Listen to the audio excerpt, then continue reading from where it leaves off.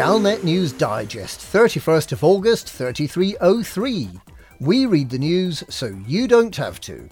In this week's news, death knell announcement for drop bear skimmers.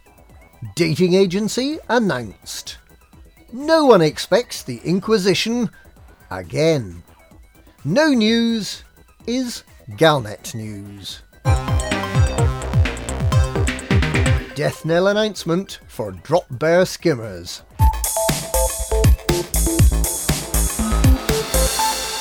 Tweaks and improvements to the Galaxy are in the pipeline.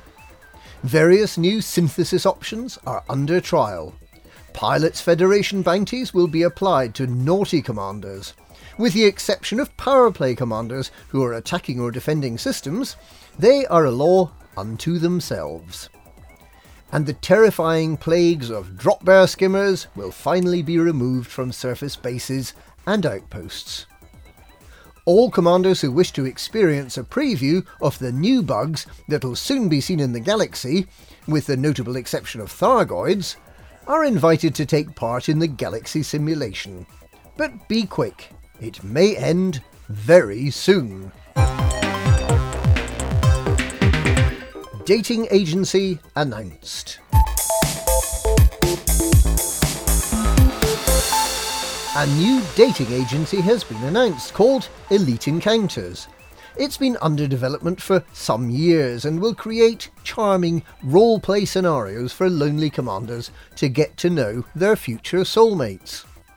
The agency has been created by Commissioner Hughes of the Tionisla Orbital Graveyard, and it's believed that one of the romantic experiences will be set in the graveyard, surrounded by the hulks of ships used to bury long-dead commanders. Other experiences will include the tea rooms of Mars and the hellholes of Uranus. Elite Encounters is not to be confused with EDRPG, which is a quite different experience altogether. No one expects the Inquisition again.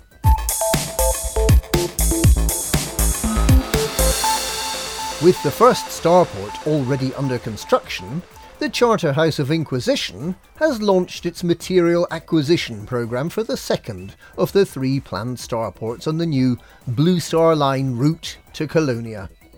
But they've learned their lesson.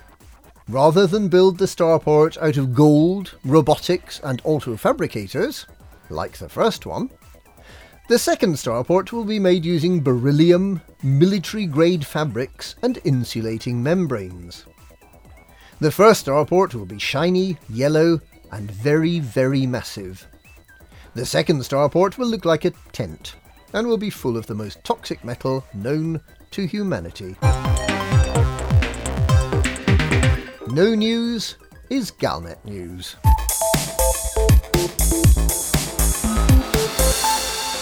An opinion piece in the Galactic Press has garnered general agreement that Galnet News is not only behind the times, but also totally irrelevant.